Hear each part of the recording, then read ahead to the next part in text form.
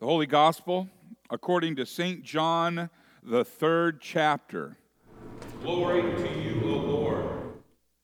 Our gospel reading this morning does indeed come from St. John, chapter 3, verses 1 through 17, and they can be found in your Pew Bible on page 1649, 1649. John 3, 1 through 17. Now, there was a Pharisee, a man named Nicodemus, who was a member of the Jewish ruling council. And he came to Jesus at night and said, "Rabbi, we know that you are a teacher who has come from God. For no one could perform the signs you are doing if God were not with him." Jesus replied, "Very truly I tell you, no one can see the kingdom of God unless they are born again. How can someone be born when they are old?" Nicodemus asked, "And surely they cannot enter a second time into their mother's womb to be born." And Jesus answered, "Very truly I tell you, no one can enter the kingdom of God unless they are born of the water and of the Spirit. Flesh gives birth to flesh, but the Spirit gives birth to spirit. You should not be surprised at my saying, you must be born again. The wind blows wherever it pleases. You hear its sound, but you cannot tell where it comes from or where it is going. So it is with everyone born of the Spirit." "How can this be?" Nicodemus asked. "You are Israel's teacher," said Jesus, "and you do not understand these things? Very truly I tell you, we speak of what we know, and we testify to what we have seen. But still you people do not accept our testimony. I have spoken to you of earthly things, and you do not believe. How then will you believe if I speak of heavenly things? No one has ever gone into heaven except the one who came from heaven, the Son of Man. Just as Moses lifted up the snake in the wilderness, so the Son of Man must be lifted up, that everyone who believes may have eternal life in him. For God so loved the world that he gave his one and only Son, that whoever believes in him shall not perish, but have eternal life. For God did not send his Son into the world to condemn the world, but to save the world through him." This is the gospel of the Lord. Praise to you, O Christ. You may be seated. Will you pray with me? May the words of my mouth and the meditation of all of our hearts be acceptable in thy sight, O Lord, our rock and our Redeemer. Amen. In the name of Jesus. Itch here.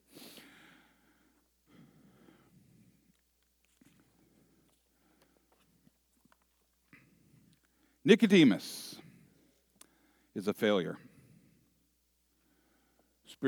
Spiritually, at least.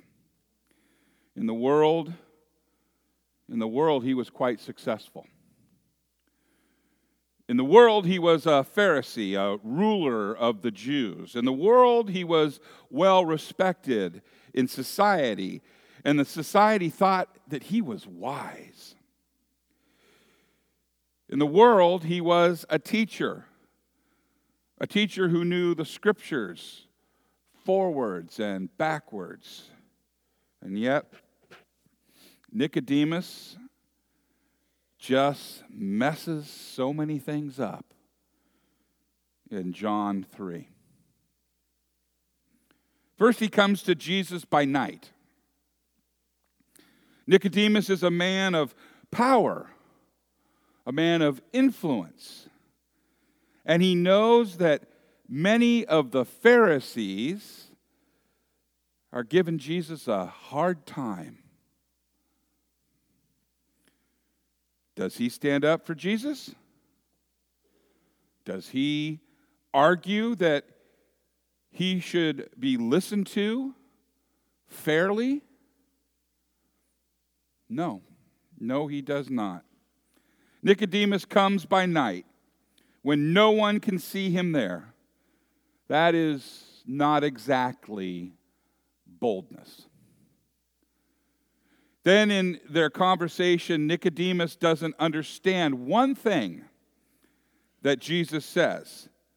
In fact, we are witness to him constantly giving the wrong answer, to the point where Jesus asked this: "Are you the teacher of Israel? And you don't get this? You don't understand what these things mean?" Nicodemus is embarrassed because he doesn't really know what's going on. Nick at night. Yet, what does Jesus, the Christ, do? He doesn't mock Nicodemus like I just did. Jesus doesn't kick Nicodemus out or refuse to talk to him anymore. Instead, Jesus is patient. Jesus is kind. And Jesus keeps spelling things out more and more, even to the point where we get John 3:16. "For God so loved the world that he gave his only Son, that whoever dies in him should not perish, but have eternal life." And Jesus, he just keeps on explaining, making things clearer and clearer. You see, it's not about Nicodemus and his failures. It's about God loving the world through his Son, Christ Jesus. Listen to this. You don't, I don't, we don't need to impress Jesus with our knowledge. You don't need to hold up your successes before him, and when you see your failures, you don't need to shrink away. Jesus is the same yesterday, today. He's the same forever. And just as he showed Nicodemus patience, as he showed Nicodemus love, as he showed him the nature of God, he proclaimed the gospel to him. So, too, even today, your Lord is patient with you and will continue to give you his word and his Spirit so that you know that he loves you and forgives you. Now, on to our Old Testament reading. Did you notice it was Abram and Sarai? God changes their names in Genesis 17. This was Genesis 12. And in Genesis 17:5, Abram is given the word Abraham, which means father of many. Sarai her name is changed to Sarah, which means princess or woman of strength. God is always changing people's names, and it really gets confusing. I have to thank my friend in my men's Bible study for that one, because I agree. He changes an awful lot of names in the Bible, does he not? And it does get, Saul, Paul. I mean, it's really funny. And one day, you and I will have new names too. In Genesis 12, there is a great promise made. Which promises does God keep? All of them. The promise is made that if Abram and Sarai leave their homeland, if we continue on through Genesis, we find that Abraham had been through the ringer, absolute ringer, since leaving his homeland back in Genesis 12. He found famine. He found arguments. He found having to rescue Lot and the kings of Sodom and Gomorrah. He found that the promised land was looking to be rife with difficulties and hardships. And so the Lord comes to Abram, and makes a very blunt statement in Genesis 15:1. He says, I am your shield. This is a fantastic promise. This stuff that you see getting thrown at you today, personally in your lives, thrown at you, tossed at you. Abram, don't worry about it. God is your shield. That's what he told him. And it's going to hit him, and not you. God is your shield. The things of the world are going to hit him, God, but not you, for he is your shield. That was a promise made to Abram. That's a promise made to you. The Lord will take the brunt of it, not you. Yet Abram isn't pleased. How unlike most men, right? Not pleased with the promise, because there's a lot of things going on. It's hard. You don't know what it's like. One man in the Bible said, "Oh, I cursed the day I was born, had I never been born." Abram is not pleased. He's near despondent because he hasn't got any kids yet. And the Lord said he'd have kids, that he would be made into a great nation in the promised land. And the Lord has Abram look at the stars and says again that Abram will have kids in the Lord's time, though. You'll have children that outnumber the stars in my time. And of course, Abram would. We know the rest of the story, because one of Abram's descendants would be Christ Jesus, the Lord himself.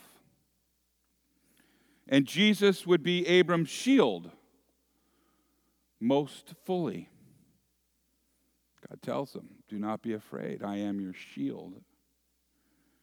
Jesus would provide not just protection from daily troubles, but Jesus would be Abram's shield and our shield against Satan, sin, and death.